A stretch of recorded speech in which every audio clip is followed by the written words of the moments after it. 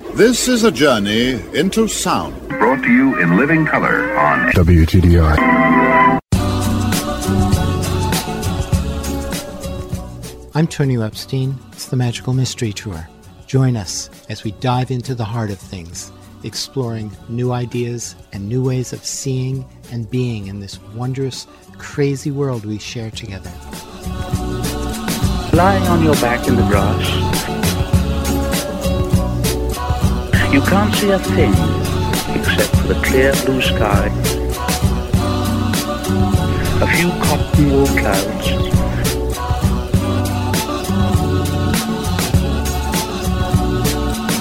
higher and higher in the great dome of the sky, filling it with song. Higher and higher, filling it with song.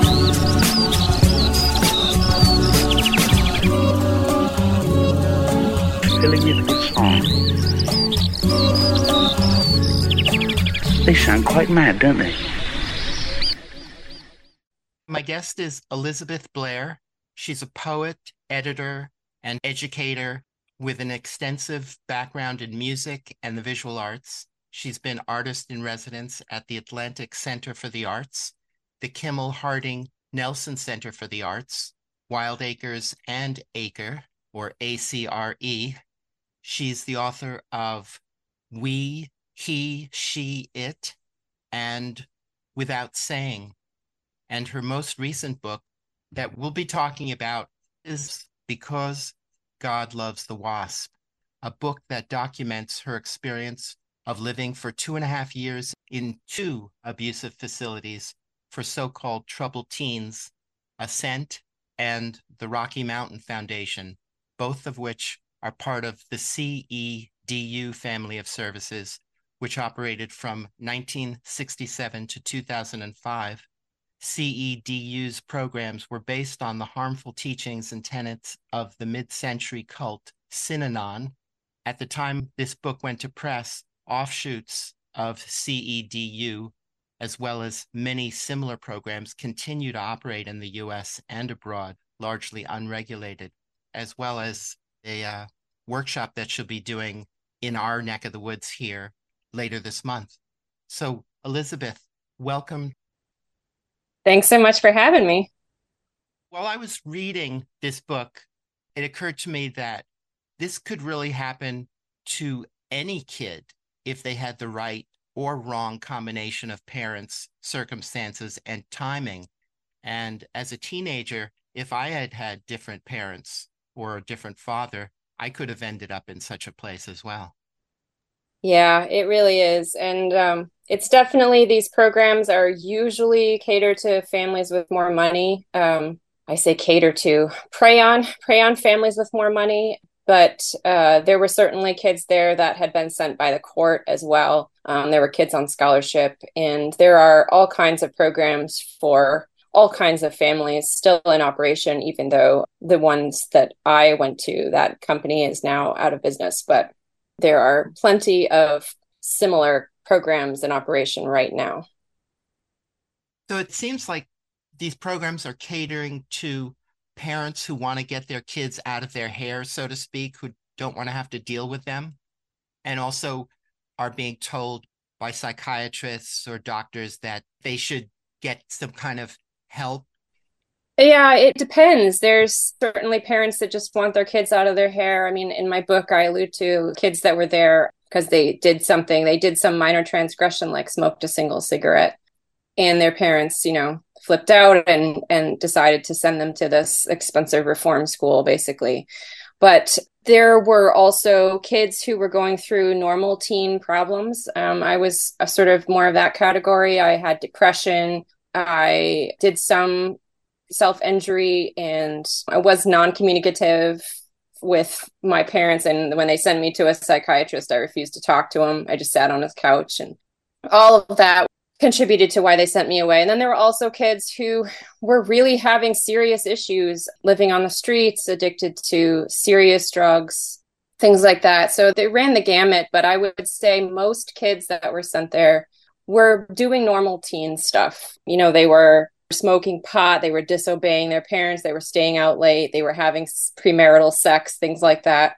And these facilities really prey on parents' fears. The thing that they most frequently tell parents early on in their materials, their websites, their videos, whatever, is if you don't send your child to us, your child will die. I mean, they really, really go to that extreme of like, we're the only ones who can save you and save your child. And so really, in a lot of these instances, parents are victims too. And then once the child's at the facility, their communications are so severely limited that it's pretty much impossible to tell parents what's actually happening. They censor all letters and you're allowed a phone call maybe once every 2 weeks, and it's monitored and it's only 15 minutes and things like that. So it's definitely, using the word prison is pretty similar, although prisoners get more rights than these teenagers get in these facilities. Prisoners have rights to lawyer. Prisoners can call, there's organizations out there to help prisoners. Prisoners can make phone calls, in a lot of instances, whereas these youths can't access the external world. They're completely cut off. And there's no way to report the abuses. There's no access to communication methods to report anything.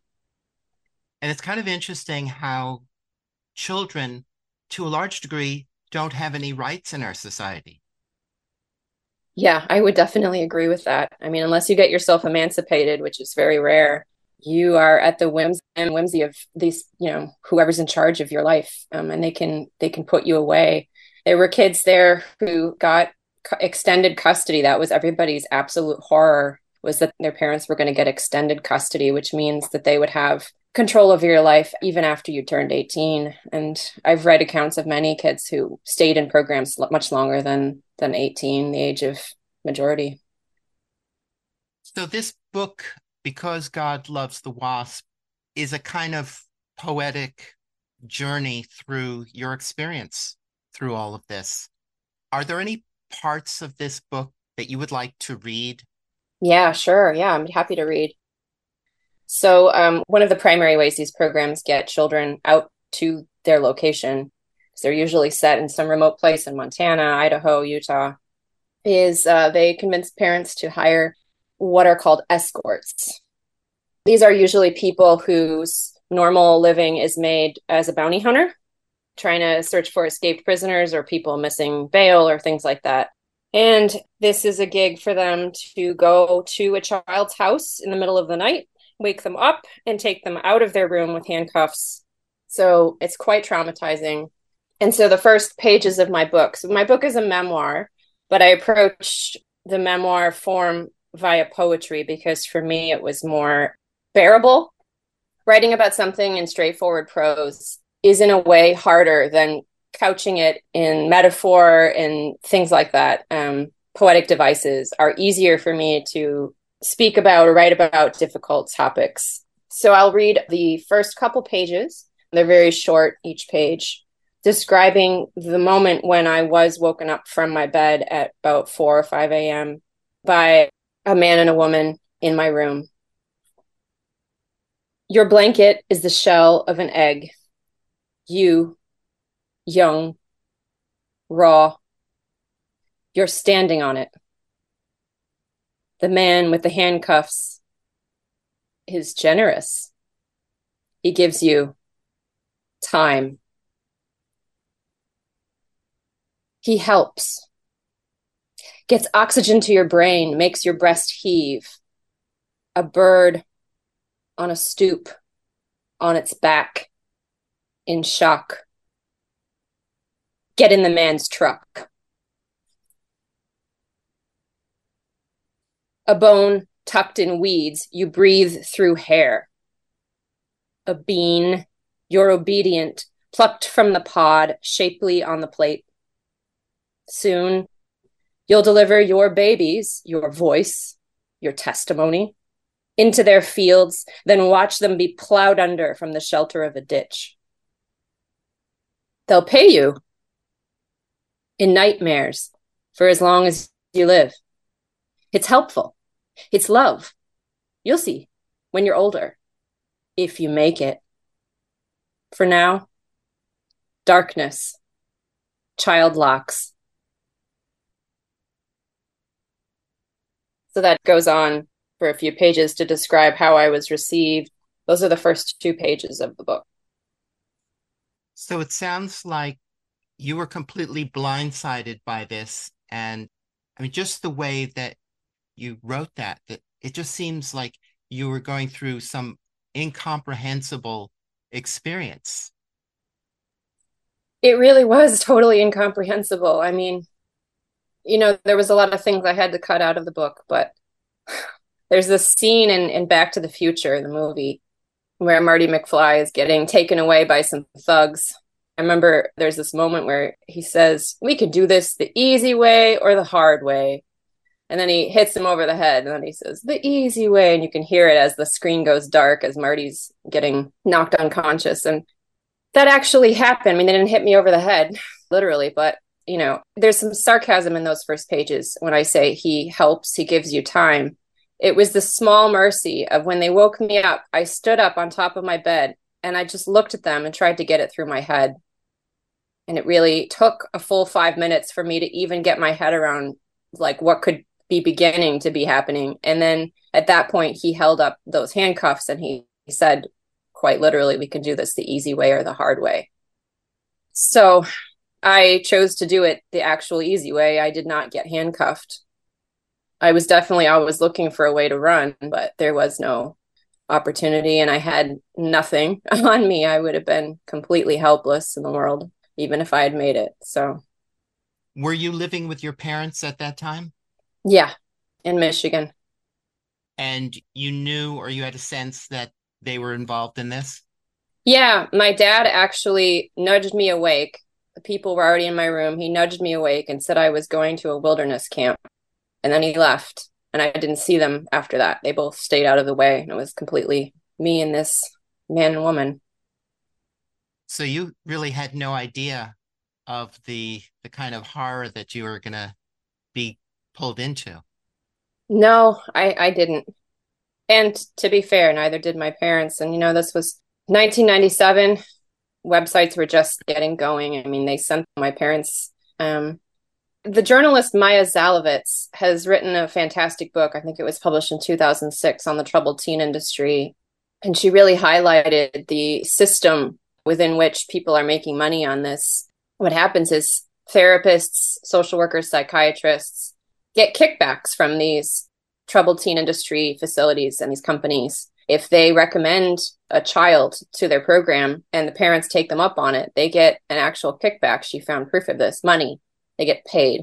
So, this person who I had refused to speak to advised my parents to send me to this place. My parents sent away for the brochure and the video, and it was all so beautiful. It was like nature and all this crap.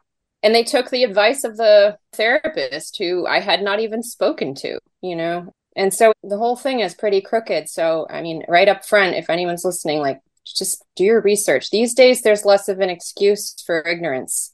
There's a lot of testimony out there. There's still those beautiful videos. There's still those schmarmy websites. And there's still the threats that your child will die if you don't send it to their program. But now you can also look up survivor testimonies from the actual facility that you're considering. So, yeah, so I had no idea, to get back to your question, I had no idea what I was getting into. It was supposed to just be some sort of a, I don't know, wilderness camp is what my dad described it. Someplace I was supposed to get shocked awake or something out of my teenage place that I was in, teenage moodiness. Yeah, to me, it seems incomprehensible that parents would give up on their children in that sort of a way, that they would put their children in the hands of institutions and these kind of people. But then again, I grew up not trusting any of those kind of things and never trusted medical doctors. So it's particularly incomprehensible for me and hard for me to imagine that parents could buy into that and just blindly, put their kids into the hands of strangers, essentially. I agree. I had a decision to make when I was writing this book. There's a lot of ways that with any memoir, you have to make decisions about where you start and where you finish. Where does the story begin? Where does it end? Because these things, life is not, it's not divided up into chapters. So, and I had a choice about the framing of it as well. And my approach was to be angry and blame and showcase and highlight the people who actually did know what was going on. I mean, my parents don't really figure into the book very much. There's a couple mentions of them. Obviously, it is their fault. They sent me there. They made that decision, but I can forgive them that at this point, at least in part because they didn't know any better. And I cannot forgive the adults that knew what they were doing and who worked in these facilities and who abused us. I cannot forgive them. I cannot forgive the psychiatrists and therapists who continue to place children in these institutions and get rewarded for it. I cannot forgive the corporate jerks who run these companies and these programs and institutions. So I really personally try to focus on who I feel is the true villain here. It's not the parents. The parents are feeling a lot of feelings and are frightened and whatever. I mean, there's a huge range of parents. Many kids who were there had very, very abusive parents. Basically, I just made the choice to put aside the issues with my parents and focus on the program itself and the adults, the grown adults who choose to make their livings doing harm. What was going on in your life at the time leading up to your getting taken away that led your parents to think that you needed this kind of help? Well, my mother and I butted heads from an early age. We both had very fiery and independent personalities, which doesn't really work well together. And I've never done well in a hierarchical situation where someone's in charge of me. I've never done well with that. And so we didn't have a very good relationship. And my parents are in their 80s now. They were born during World War II, and they have conservative values, and they have expectations that I blew out of the water. They didn't expect me to be such a teenager. And I was. I actually was a pretty good kid. I didn't do drugs, but I lied about doing drugs because I wanted to fit in. So, they had found letters I'd written to friends saying that I'd been doing drugs, but I hadn't been. So there's where my bragging got me in trouble. And I had sex, which was a pretty big sin, and they found out. And then I had moved, and the new place that I was living really depressed me. I missed my old friends, and so I fell into quite the depression. I didn't really talk a whole lot to them.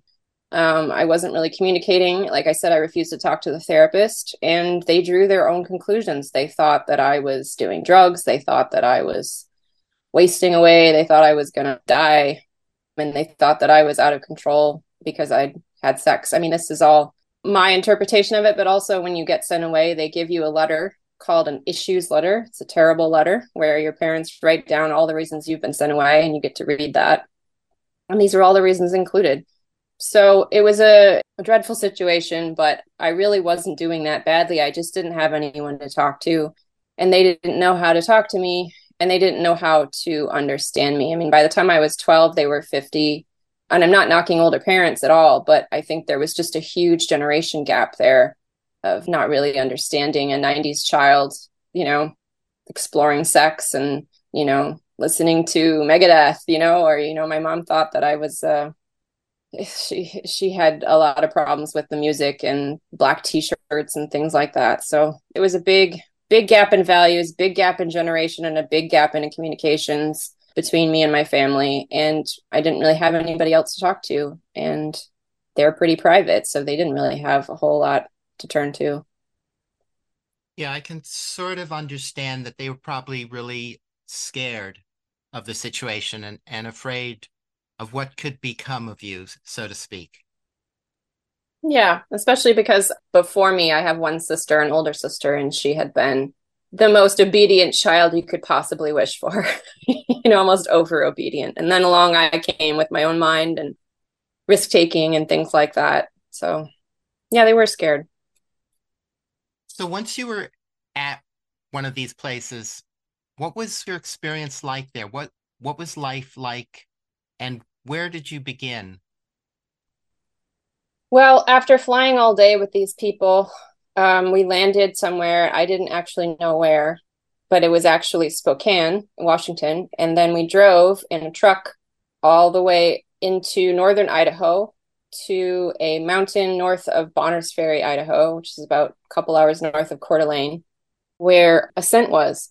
Ascent was the name of the 6-week boot camp, wilderness boot camp program that they had sent me to.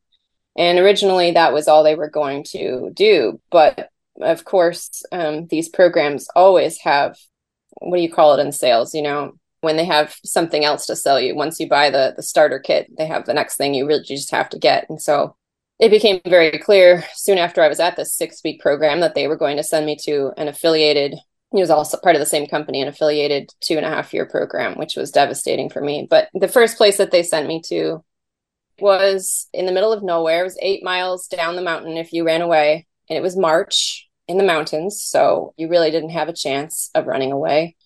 8 miles down the mountain to the nearest tiny town, and the police there, I've heard lots of stories of kids who managed to run away in one way or the other from one of these facilities and get picked up by the police and taken right back to the program. So it was pretty hopeless, and you get strip searched. It was probably about 2 a.m. and I was strip searched. There's actually a poem I can read about my arrival. Yeah, please do. So it picks up actually where I left off and the last time I was reading. Wheeled up switchbacks, you're fixed, an insect in sap. Now you're pulled out into a plywood room. A woman confiscates your clothes. A little curtain, that's nice. The men won't see your breasts and ass, or wouldn't, but the woman stands where it should be drawn, an insufficient human curtain. She asks if you've ever cut yourself, demands you show her where. She knows what you are. She's seen things like you before.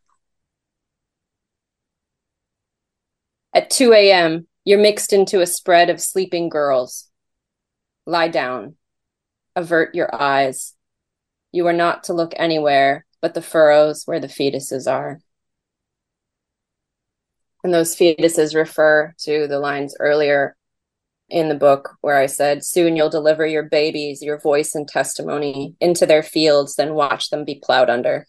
So it's just this idea that the only thing you can look at really in your soul is how your voice has been completely shut, how everything is gone at this point. You have no power, you have no voice, you have nothing. They take away everything, all of your clothes. They issue you new clothes. I mean, I traveled with nothing except the clothes I was wearing. I didn't get to take anything.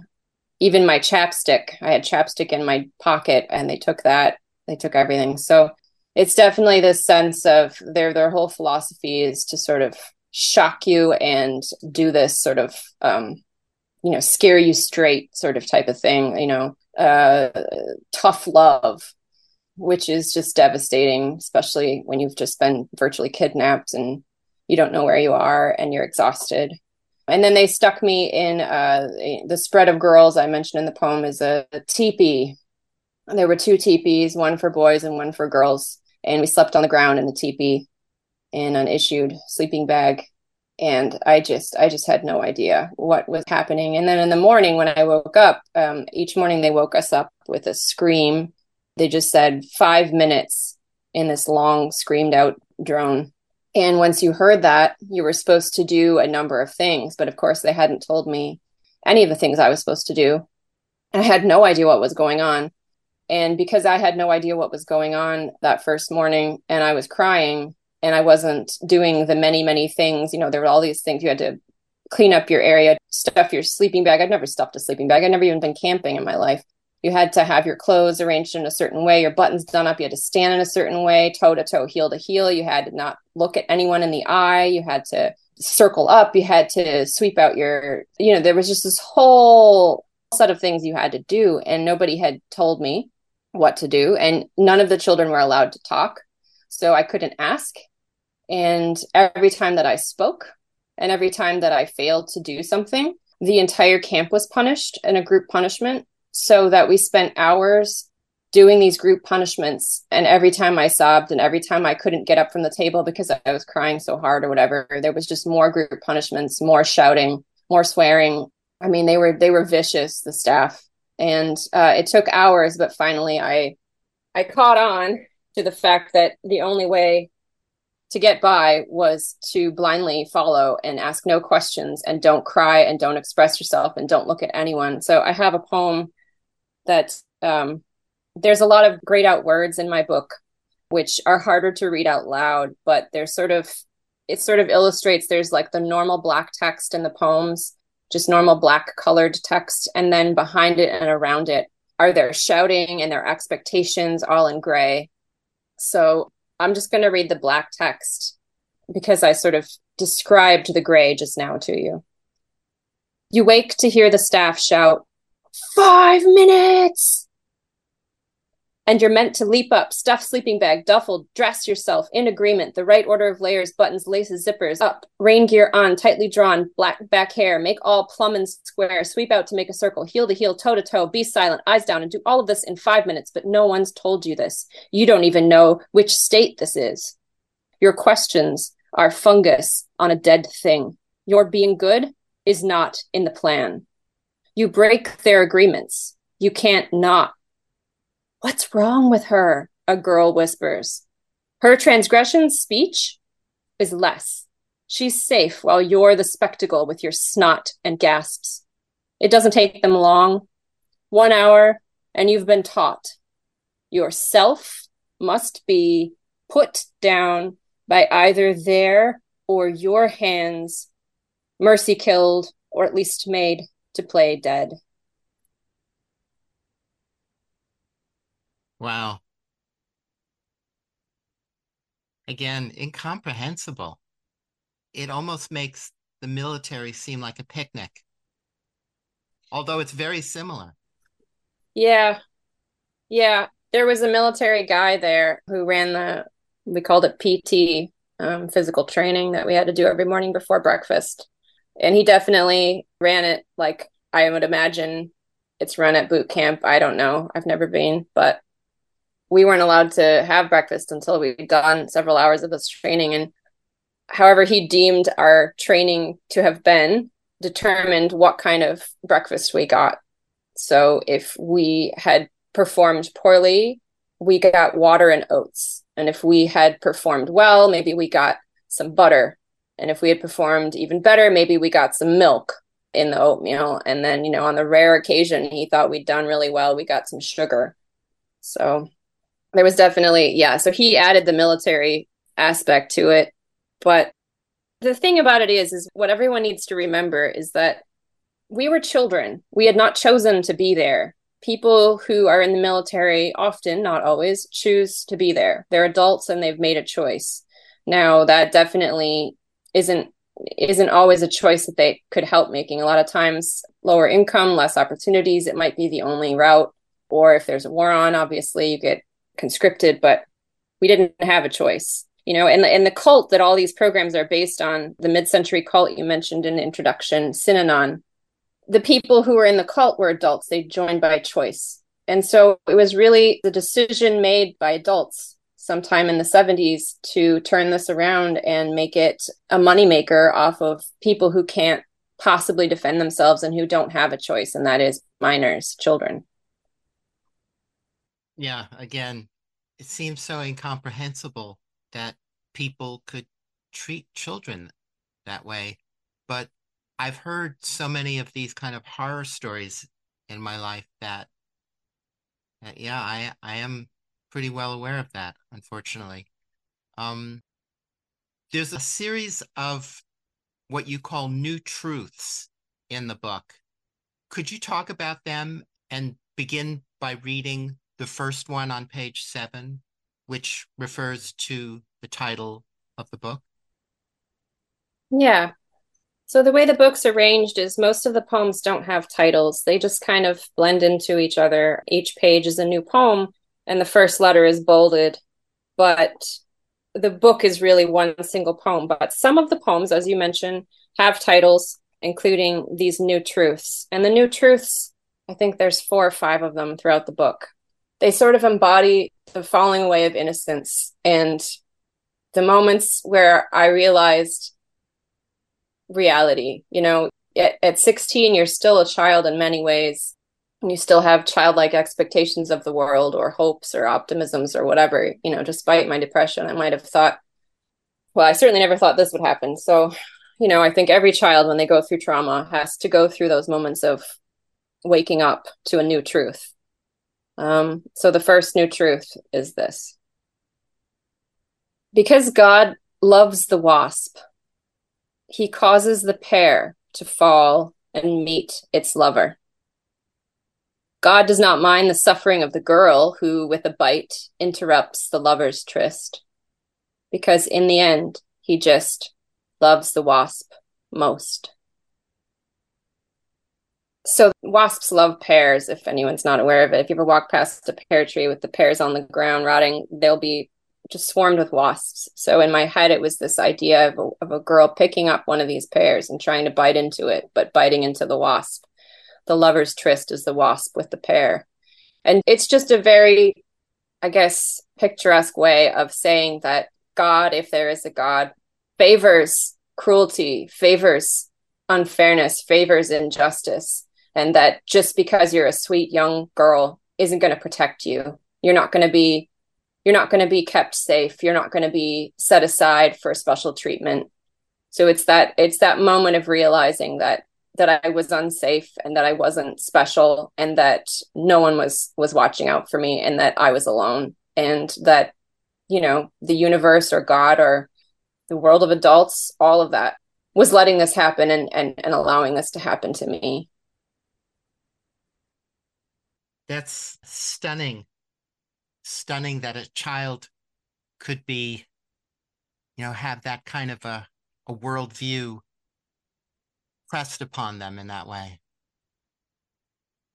So on page 22, there's the second new truth, or new truth number 2, in which you say, I was 16, am now 36, am only ever surprised by kindness.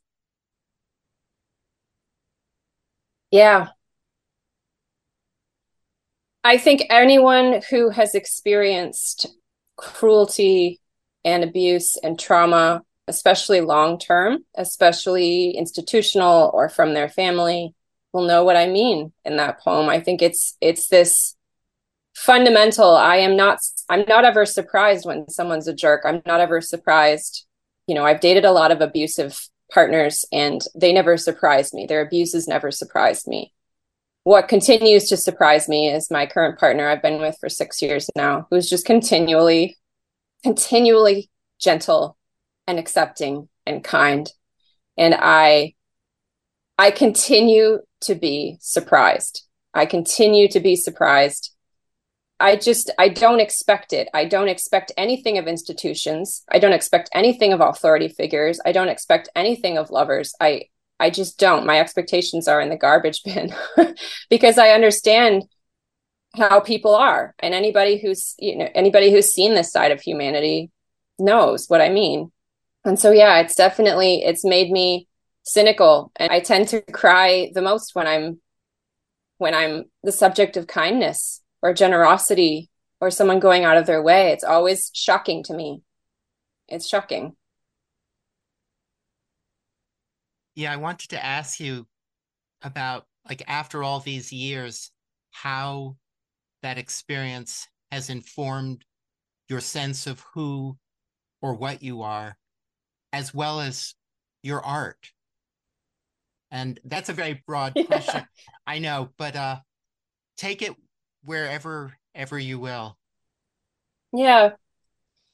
Well, my escape from it, I didn't actually escape. I stayed through the whole program, but my escape from it afterwards, I totally left it behind. I didn't want to think about it. I didn't really talk about it. We were actually sworn to silence at this institution. We were told no one would ever understand. And so we were sworn to a lifetime of silence and we had to do this whole ceremony around it, and which is very cult-like. And for years, I kept that promise. I remember one of the first times I told somebody the kinds of things that happened at that place. I almost felt like a child stealing from the corner store. Like it felt terribly dangerous and scary and thrilling to actually tell someone.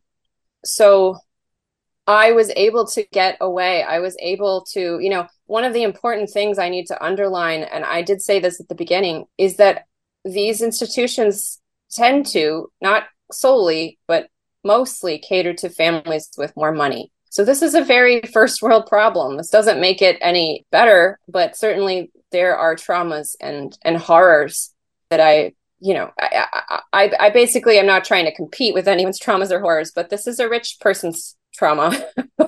I'm not currently rich, but my family has some money, and part of that, to get back to your question of how it's affected the development of who I am, part of that meant that I was able to get the heck away. I was able to really escape. So I was in northern Idaho for 2.5 years. And then once I left, my parents were perfectly happy to pay for me to go to college abroad. It's funny, the moment the plane, so I went to college in London, England, for all the 4 years. And, that was a huge privilege, an absolutely huge privilege that, my parents, well, let's just leave them out of it. But like, I had that opportunity to physically leave, not just the state, but the country where this had happened to me. And I ended up, when the plane landed in England, feeling safe. I could feel safe. I didn't feel like someone was going to come and get me in the night. I was across an ocean. I was in a country with different laws. I was an adult. So there was this blossoming that I was allowed to happen. I didn't have to stay close to all that. I had this blessing and this privilege of being able to get the heck away and really think about who I was and who I wanted to be away, like physically away from all of that.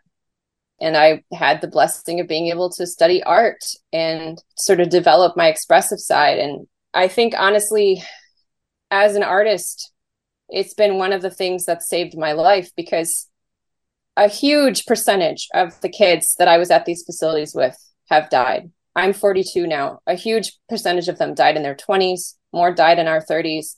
I mean, the group that I went through the program with of 18 kids, 3 or 4 of them died early deaths. And you can look at that 2 different ways. You can look at that, oh, well, that's why they got sent away. They run this destructive path, and that's why they died. But I would argue that really that this place traumatized people so much that whatever path they were on beforehand, by the time they got through with this program, they doubled down on that difficult path. They had even fewer resources and even fewer stability inside themselves. And I think that art is the way that I was able to stabilize myself. Art and that distance. And once I finished college, I moved to Chicago and became a singer-songwriter, and I was doing that for years. And just being able to be in these world cities and being able to make my own way and be able to express myself. I mean, I worked day jobs and at night would be on this performance circuit. And, all of that has been a huge blessing. I was able to express so many things that didn't have to lay dormant inside me and fester. And so to my creativity and to my ability to do the creative stuff and my privilege of being able to devote some time in my life to create, to that, I credit my sense of self-development and my healing, to be honest. And then finally, after 20 years had passed, I was able to sit down and start writing out the story.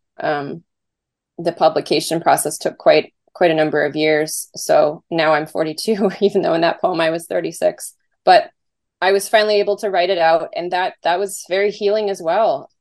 Not during the writing. During the writing was quite traumatizing. I was re-traumatized. I've always suffered from nightmares since this program, repeated nightmares, and they amped up quite a lot during the writing of the book. But since I've written the book, my nightmares have almost disappeared, which is remarkable.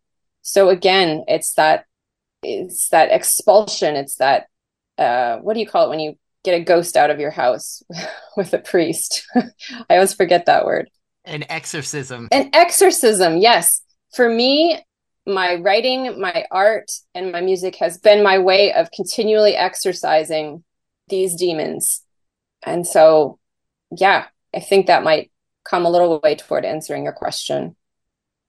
So as you were pursuing your art, particularly in the earlier years, how did that healing process unfold through your art? Well, in the early years, I was absolutely unwilling to directly come at it. I didn't want to talk about it. I had mentioned it briefly to my advisor. I did a degree in photography and media arts, and she kept pushing me. She's like, you should make work about that strange place you went to. She didn't know much about it. And I just remember being in her office saying, absolutely effing not. No, no, I don't want to even think about it, let alone make work about it. So it was not directly, but it didn't have to be directly. I was able to make work about the trauma, really. I mean, I did a lot of self-portraits, and there was a lot of work that I made around identity and trying to figure out who I was and trying to grow out and away from who they had told me I was and what the messages had been, and trying to create a new self, a self separate from the program, a self separate from my parents. So there was just, in the beginning, in the early years, just so much healing and photography and music around my selfhood and around being an artist, being a person, and struggling with a lot of terrible feelings, struggling with the nightmares, struggling with, I kept journals of all the nightmares, which ended up in this book. Actually, the whole last third of the book are a sampling of the nightmares that I've actually had. And a lot of the way that I was able to write that section was that in those early years, I kept meticulous diaries of all the nightmares, which is a form of therapy in itself, just to write all that out. And so, yeah, so it was through writing, it was through photography, and it was through developing a sense of myself in those early years. So in art, there's talk about how trauma and pain is a kind of fuel for art. From your perspective, and also from your being part of the artist community, how important or how integral to art is trauma and pain, would you say? Man, that's such a good question. When I was a singer-songwriter for years on the Chicago circuit, we had, running jokes about how if you get in a good relationship, your songwriting's going to dry up. Like this idea that happiness was bad for business, because you kind of do sometimes end up feeling like, especially as a songwriter, I would feel like a transformation machine, like in goes pain, out comes pretty song. And so, speaking very bluntly, unfortunately, trauma and pain are they're very closely connected to creating and to expression and to creating beautiful works of art. I mean, some of the most incredible works of art and songs that I can think of were created based on suffering and trauma and pain. The first thing that comes to my head is the incredible song Strange Fruit. Yeah. Which is written in response to lynchings of people of color. So it's a sad truth that suffering, and there's the whole idea that, the 27 Club, that all these incredible, great songwriters, die at 27, got Kurt Cobain and all these other people. They're in so much pain and they're, self-medicating with all these drugs and alcohol and making this incredible music that survives the ages. So I guess my answer to you is, unfortunately, yes, it's true. And on the other hand, I think also, music can certainly be made about happy things and about love and about lovely things. There's plenty of music like that as well. But, it's funny. My very first book is this book. And you had mentioned chapbooks earlier. They're basically small books, usually between 15 and 30 pages or something like that. Just small little mini books. And they have a long legacy of being printed throughout the centuries and often sold, on the streets of London or whatever, in the 19th century, these little tiny chapbooks containing poems or whatnot. But this full-length book is about my trauma. It is a trauma memoir. And that's a bit frustrating. Like I had to get it out of me, but I want to write about other things as well. I think trauma is good for writing and good for expression and art in a different way than just writing about the trauma. I think it's good for helping a writer or a creator to have perspective and to have it's definitely one form of worldly experience. Another would be a really happy life traveling around the world and meeting all kinds of characters and, or whatever.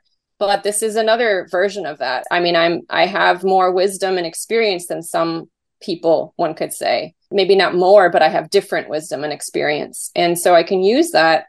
So I'm writing another book right now that's certainly there's trauma in it, but it's not directly about my trauma. It's about an elder woman and her life. And so I feel like I'm able to take my pain and now map it onto characters and start building out worlds that don't have to do with me, which I'm really excited about. I didn't really want to write this book, but I had to write this book, partly for myself as the healing process, and partly because, as I've said, so many kids have died since we left that place, and so many kids will never have their story told, and so many kids are currently getting sent to these places. And so I feel like it'd be immoral if I hadn't focused on it and hadn't made this book and wasn't doing interviews like this one. But I really hope to use my trauma and my pain and my experience differently moving forward as a source of wisdom, a source of experience, a source of perspective that I can apply to other topics and other characters. When I did my book release in Burlington in September, I read a whole bunch of sections of the book, and then I opened it up to Q&A, and the room was full, and there were just these sort of dinner plate eyes on people who had never heard of these programs or were just astonished. And I fielded a good 30 minutes of questions just about the program and the industry. I didn't want to be the spokesperson. I found myself, in that position, and I'm now in that position, and I'm like more comfortable with it now, but I hadn't predicted that I would have to be the person one of the people who, their shtick is, I'm this traumatized person by this abusive industry, and I'm going to tell you all about it. And the reason you're going to listen to me is that I'm personally traumatized by it, and I have a testimony. Like, I guess I should have known that would be the case, but I guess because I'm a poet, I was like, I'll write this great book of poems. And just thought more about the poetry side of it when I daydreamed about how it would be in the end when I released the book. So I don't want to identify as the victim of this. I am, but that's not something I treasure or like cling to, I suppose. Mm-hmm. Where do you think that came from? There was a weird second self that I had while I was going through all of this as a teenager that could stand back and look at it all and see it as horrible and see it as something I just had to get through. And I suppose that's, therapists might call that dissociation. But I was able to dissociate. I was able to step back from what was happening to me and see it as something that would pass, and see it as something that was not all of reality and all of the universe, and it didn't define me. There's a poem in the book where I write about this terrible staff member and how I could see him at the time as terrible. And I'll read that in a moment. But I guess my point is that there were kids there. I don't tout this as some special ability of mine. I just think whatever came together to make me able to dissociate like that, or to step away from what was happening and not be fully immersed in it, saved me in some ways. And there were kids there that a lot of them were younger than me, maybe that had something to do with it, that weren't able to sort of see that, and that took it, I feel like, harder than I took it. I don't know. And then there were also, I have to say, kids there that were treated much worse than I was. Like, each individual kid had their own experience, and I lucked out in most of the ways. I didn't get a lot of bad punishments. I didn't get a lot of cruelty aimed directly at me. I witnessed a lot of it, but somehow or other, I charmed the staff and they didn't give me a hard time. Whereas, I have a friend who was restricted from smiling, speaking, drawing, laughing, making eye contact with a single human being for 3 months, for instance. That never happened to me.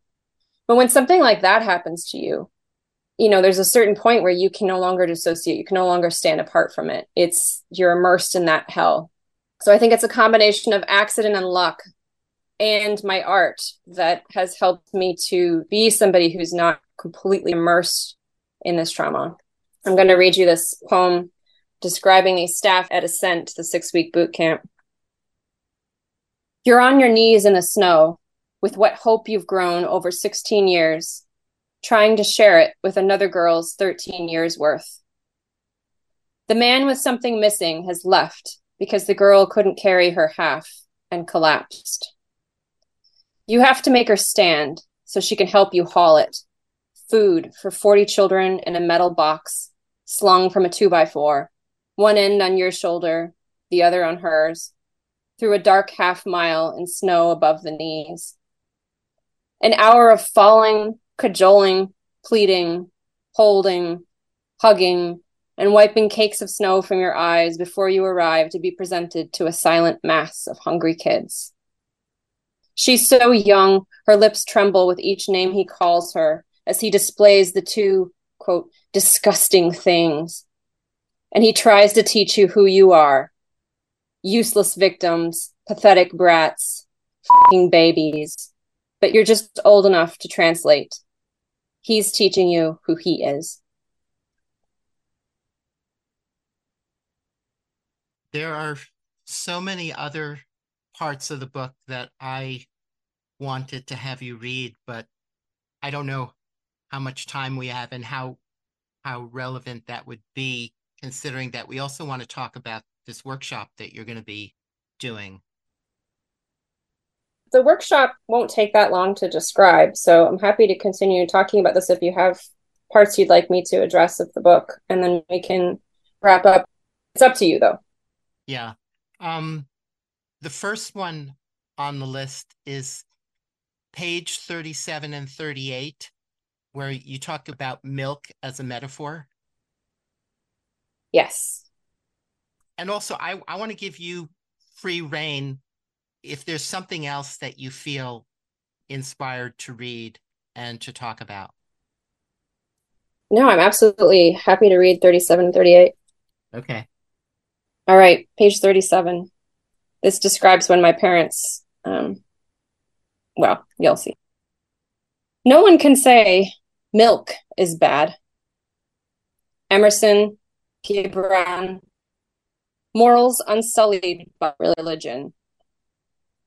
Wholesome white nectar that reveals universal truth. You've had sex. You're contaminated. Milk can make you hygienic again if it's inserted under the right conditions. With threats in a flowery and gaslit abyss. When your parents visit, they gush. Isn't it beautiful? Milk in the mountain, in the furniture, in the promenade. Milk in the fireplace, in the pond, in the wood. You open your mouth to explain. The milk is a burrito, which I will explain momentarily. The milk is isolation, sleep deprivation.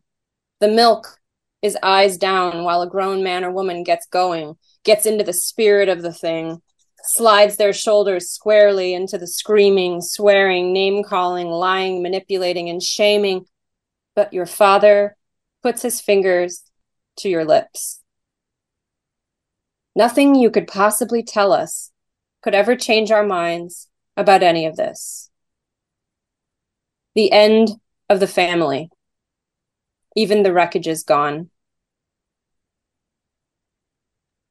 So I referenced there a burrito, and unless you've read an earlier poem, that's not really comprehensible. So this is a poem about the burrito. That's from earlier in the book. You only speak when spoken to by the staff, but the English boy speaks at will. He laughs, pulls his pants down, and shits in the mess tent. You look at the grain in the rough wooden bench. He kicks as they tackle him to the ground, and all the while, as they swear and shout and he fights, comes his laughter, making ripples in your eyes. They put him in a sleeping bag, wrap a tarp around it, tie it with rope, then leave him on the ground for days, on display, in March, in the mountains, in many feet of snow. They call it a burrito. Let him laugh, they say. Let him wiggle and roll. We were not killed. I am not ungrateful. I am not ungrateful.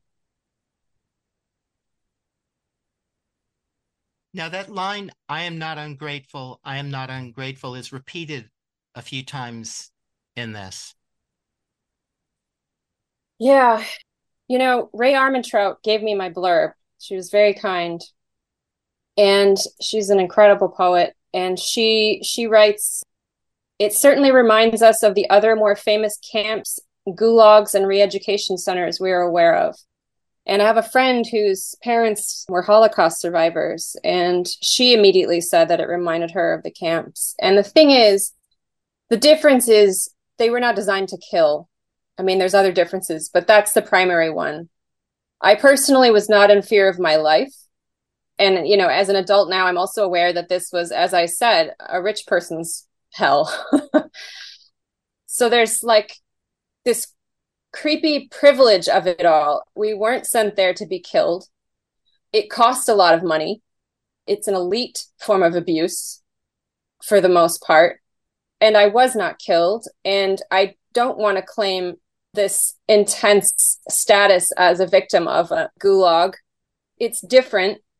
And so there's this sense of like shame of like, look, this was bad, but it could have been worse. I'm not ungrateful. And then there's, you know, survivor's guilt as well.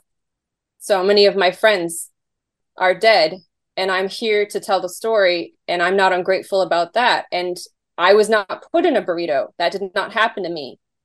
And there's a certain sense of like, I must be grateful for my blessings. I must be grateful for my privileges. I didn't get the brunt of it. I was never put in a burrito. I was never told I couldn't laugh or smile for 3 months. I was never banished from the entire program of people for 3 months, putting in isolation for 3 months. None of that ever happened to me. I skimmed my way through with only a few light punishments here and there. And so there's just this sense throughout of like, look, this awful thing happened to me, and it could have been so much worse. And, you know, at the time when I got sent there, I remember focusing on what I was grateful for, which was that they hadn't shaved my head. All I had left was my hair. They made me put it back into a tight bun. But I just remember thinking, that's what I have. I have my hair. It's just trying to find something that was mine or that was me or that I could be grateful for. So, you know, it's got many levels to it, that repetition, that chorus that comes a few times through the book. Mm-hmm. And at the very end, there's a handwritten poem at the end. Yeah, that's from when I was actually there. And before you read it, when did you write that? I had gotten through the 6-week boot camp program, and I had been sent to the 2.5-year facility. And I was probably about 4 or 5 months into that 2.5 years when I wrote this. Silly little girl doesn't realize her world is being bombed, refuses to accept she is about to die as she breathes in all the little ashes, chokes. But silly little girl stomps her foot and ignores the cries around her, hands grabbing her ankles. Everyone is sinking, but silly little girl won't go down, won't go down. She won't go down, denies the dark green clouds as the air is replaced with nothing. Just closes her eyes. If I can't see them, they can't see me. If I can't see them, they can't see me. If I can't see them, they can't see me. And she believes it all, silly little girl. She really believes it all. Refuses to accept she is about to die. And the silly little girl is the last one to go down. It's a harder one to read. It's more raw than anything else, obviously, because it's from the actual experience that I was going through. But it's definitely, I felt like I wanted to end the book on that because it's a testimony to that refusal to immerse myself in what was happening. I just refused to believe that this was all that life was, and that this was the answer, and that this was good or right or just. I just refused. Part of me stood apart from it all and waited. And the rest of me was being traumatized. But that part of me, that little part, that perspective, that stubbornness, that rebellion, whatever you want to call it, dissociation, whatever it was, stood apart. And that poem embodies that spirit. Yeah, it's interesting how dissociation is almost always talked about as a negative thing. And yet I've also read many accounts where dissociation is what actually saved people's lives in situations like that. Yeah. And I think there's multiple types of dissociation. I think it's a spectrum of it. I don't know what type mine was, but whatever it was, it allowed me to stand. The main way that they did quote unquote therapy there, and by the way, nobody had degrees in therapy or any kind of, they shouldn't have been practicing therapy on kids, but they did this thing from Synanon, from that cult called attack therapy. So there was so much screaming, so much name calling, so much yelling. And so in those moments, I mean, you could walk on the campus on any given day and hear screams from across the campus. It was such a brutal place. And it was in those moments that I didn't have to be completely there. I was partly gone, looking ahead to my life and hoping for more. Mm-hmm. Yeah. Being aware of a bit of a light at the end of pretty distant tunnel. Yeah. Yeah. So let's talk about this workshop that you're going to be doing. Sure. So I'm doing a workshop at the Hummingbird Center for Common Ground, which is a pretty new center. My friend Suzanne Richmond runs it down in Berlin, Vermont. It's a wonderful space. And I've mentioned in this interview my background in visual arts, my background as a singer-songwriter. I was also a composer and an arranger, and I'm a poet and I'm a writer and I'm an educator. I'm kind of a one-woman band. And so I'm leading this workshop that draws together all the stuff I've learned from all these different artistic disciplines for fostering engagement. What I mean by that is simply we make work. Let's say we make a song or we make a painting or we make a poem. And a lot of times we don't make it for an audience, and that's completely fine. But for those of us who are making work and we want to engage with our viewers, our listeners, our readers, we want to really heighten the connection with them. That's what this workshop is about. It's about all the tips and tricks I've picked up from the music world, the performance world. I've done tons of improvisation, not comedic, but musical improvisation and writing improv. I've done all this wacky stuff and these really fun things, and I've learned tips and tricks from each of them. So it's just this fun workshop where we'll be anybody who makes creative work for others to view or encounter. So if you're a singer-songwriter, if you're an artist, anyone who's making something for other people to digest or encounter might benefit from this. I'll just be teaching really exciting, fun tips and tricks from each discipline for how to better connect to an audience and turns an encounterer, a person encountering your artwork, turn them from an audience into a sort of conversation partner. So it's going to be on Saturday, September 30th from 10:30 to 3:30. And I'll also just mention that I do online Zoom workshops, and one in particular is really relevant to this interview. I do a repeated workshop. I've given it, this will be the 6th time. I think it's been very popular, basically about how I wrote this book. And the next one coming up is Wednesday, September 20th. I'll be going through how I wrote a book about my trauma, like the actual practical steps that I took to face it, to get myself to work on it, to edit it. It doesn't involve any triggering material. It's just the process. I'm very practical and process oriented. So my teaching tends to involve really fun and nerdy poetry charts and process charts and very practical things and tools that you can leave my workshops feeling like you actually have a bigger toolkit for what you want to do. It's not abstractions. It's not sort of self-introspection focused teachings. It's very much the craft. So yeah, I'll have that one in-person one on September 30th. And then I have a Zoom one about how to write about a difficult past on September 20th. And all of this is on my website, lullabiesalarms.com, which just launched yesterday, drawing all this into one place. lullabiesalarms.com.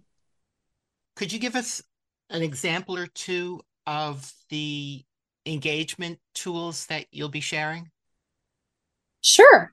So, for instance, as a singer-songwriter, the songs that I performed were very much part of, that's what the audience came to see. They came to see the songs, but the space in between the songs where I cracked jokes and made them laugh and had stage banter, that's a wonderful thing that's a tool that you can use with other artwork. That was half of the performance. Half of the performance was the actual songs that I played and that they listened to. And the other half was that engagement, those jokes, that stage banter. So how can you bring that into your painting? How can you bring an element of humor into your work, into your paintings, into your songs, into your poetry?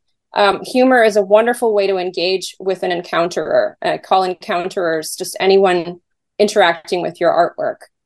So that would be one quick and easy example. Another is from the visual art world, this idea of negative space. When you're a visual artist and you're working with a painting, there's the subject that you're painting, and then there's the space around the subject. And both of those elements are really important for your work, for the painting and for the form of it and how it strikes the viewer. And so how can you use that idea of negative space in your writing or in your songs?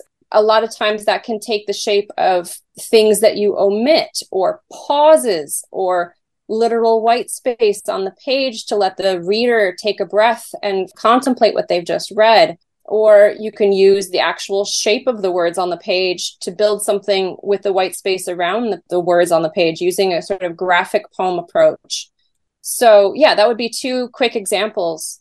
And so the workshop will focus on these examples, and then we'll have opportunities to sort of make something while you're there. We'll go through a whole spectrum of these, and you'll leave with some great tools and some great actual charts, physical charts that you can refer back to as ways to sort of freshen up this connection between you and your encounterer. And your website, again, where people can find out more about all of this? Yeah, it's lullabiesalarms.com. It comes from my monthly newsletter. Is called Lullabies and Alarms. And it's just this idea that poetry is a lullaby. It can soothe in times of need. If someone, if you're going through grief, a poem is often what you turn to. When COVID descended, I saw a lot of people sharing poems on social media. So poetry is the soothing lullaby, and poetry is something that can wake us up. It can be a call to action. Poetry can address injustice and can educate about injustice and can be a cry against injustice or oppression. And so that's the name of my newsletter, Lullabies and Alarms, and the website where I draw together all of my teachings and my teaching offerings is lullabiesalarms.com. Elisabeth Blair is a poet, editor, educator, and artist. Elisabeth, thank you so much for being on the show. It's been great to talk with you. Thank you. Thank you so much. It's been such a privilege, and thank you for reading my book so closely and asking such wonderful questions. Thank you so much, and be well. Be well to you too. Thank you.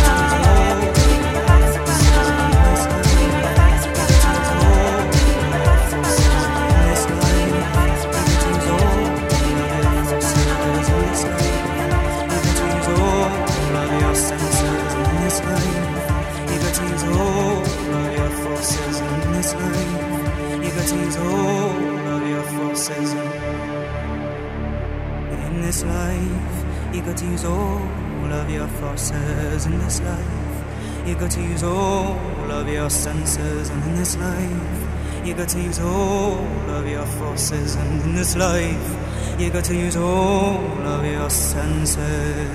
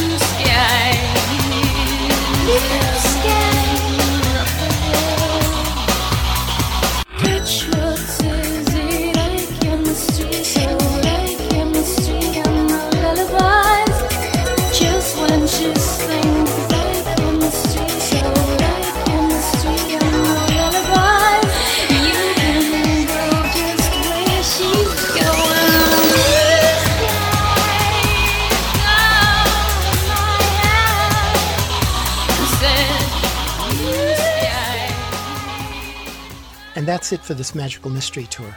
Thank you so much for listening. If you missed any of the show or would like to hear it again, you can find this and all Magical Mystery Tour shows at soundcloud.com/WGDR. And until next time, take good care of yourselves and each other.